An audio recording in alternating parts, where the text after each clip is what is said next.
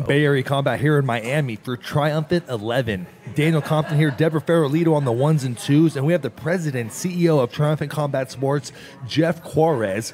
And Jeff, who do you have with you today? Yo, so you might have seen him in the first Rosarito Triumphant card. We talked about Triumphant Combat Sports being the umbrella of multiple combat sports. So it's time to start moving forward with the next combat sport besides Muay Thai. And John Licata over here and I have been talking over the past, a year and a half, 2 years now, about who is going to head that off. And after, like I said, that's the reason why he was there, to get to know how we work as a promotion.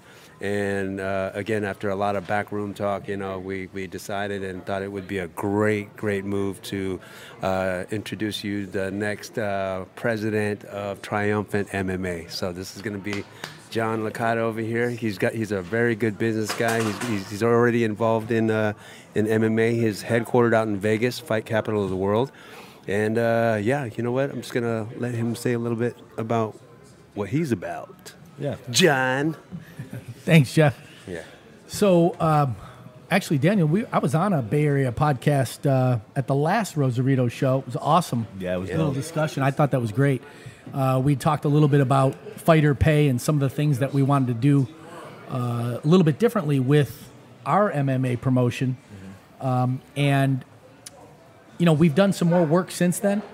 We're not ready yet to start throwing shows, but we do have some announcements. We like to keep you guys informed. And so one of the things that I focused on when we started this discussion, Jeff, was how to make the fighters a household name. Mm-hmm. And if you look back and think about what any combat sports that are out there or promotions that are really successful, what's the thing that they did to get themselves on the map?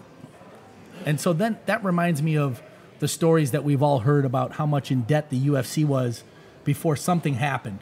Right. What was that thing that happened, guys? was it the Ultimate Fighter? I can't remember. It was. Yeah. Exactly. It was. Bingo, Daniel. Yeah. So what happens is, they come out with a reality TV show, and that puts all of these fighters in the homes of the American audience, which has never been done before. Right. Nobody knew who these fighters were. So it became very evident. And then with the relaunch of the latest series of The Ultimate Fighter, in the first episode, I think Dana White even says it right on camera. Yeah. That The Ultimate Fighter was the most important step that the UFC had ever done. Yes, sir. Stephen Bonner and Forrest Griffin. That was fight, the best fight in UFC history at the time, really. Arguably. Yeah, that was a war. It was.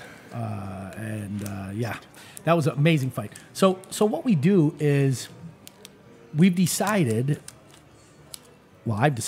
that I think we're going to be doing a reality show before we throw our first event. Nice.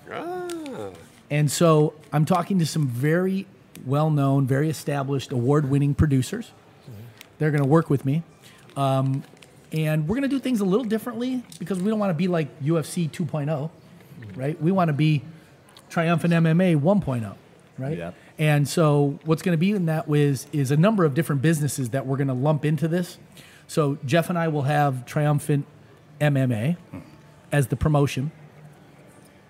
And then See how he's looking at me over here? He's like, I'm just making sure. Yep. I'm just making sure Better he's fucking okay with follow what I'm along, about bitch. to You heard me? unload. Yeah, I'm being coerced. You're like, hey, you remember what I said, bitch? That's right. That's right. So, no. So what we're going to do is we're going to have another company that'll be a production company, and that production company is going to be shooting the content, dealing with three things basically: the promotion, production, so the actual in-person physical production at the event. They're going to deal with shooting the reality show. That's still production. But in addition to that, they're going to be handling all the sponsorship and all the media sales and helping me with OTT sales sponsorship, which is basically us having our own Triumphant MMA app where you can join it and get content. Wow, bro. And then in addition to that, they're going to help me with the event location company, because we're setting up another company, and we're going to build our own sound production studio in Las Vegas. And this is going to be similar to what some other promotions have built to be able to throw shows with no audience, except, we're going to do it a little bit spicier. Yeah. And so we're really setting up a number of organizations that are going to be handling this effort to launch this brand and the promotion. The reality show is going to be completely off the wall. Yeah. I'm talking about walking around with suitcases full of cash and handing out cash prizes like Monty Hall, let's make a deal kind of thing. No way. On the show. Oh yeah. And we're even talking about getting this set up so that we can get these sales done on TV, with a network. And so our goal with my production partners is to try and basically sell. It's called selling the show out before we've even produced a minute. Crazy. So you can actually walk into the deal with knowing where your revenue and your profits are going to be before you've even done anything. The only way that works is if you've got proven producers that have the relationships with the major sponsors like Budweiser, Corona, companies like that, Geico, U.S. Navy, U.S. Army, all the regular sponsors that you see in many of these fights. So that's what we've been kind of working on in the background, and the reality show is going to be it's going to be a Grand Prix type style show that leads up to our first event, which will be probably 2 to 4 world titles on the line at that show. I'm trying to book 12 fights at the first show, Jeff. So we'll have number 1 and 2 from the round robin. We'll fight in the main event, and then for the championship belts, and then 3rd and 4th place guys will fight for ranking. So we're talking about tournament style. It's going to be a tournament Grand Prix style, just during the reality show. Oh, that's what I say. So I was paying attention, but I wasn't. Yeah, you were busy sucking on some. No. What I was trying to do is trying to see the live thing what she was doing. Yeah, and tell us a little bit about that CBD product that you ate real quick though. That's a deep CBD. Those are the guys sponsoring the show. I'm glad you said that because I had to. I mean, fuck, I'm hungry too. It's just. This is the only thing I had to eat, and then I like gummy bears and stuff like that. But yeah, there was a little bit of spice to it. There was like what do you call it, cayenne?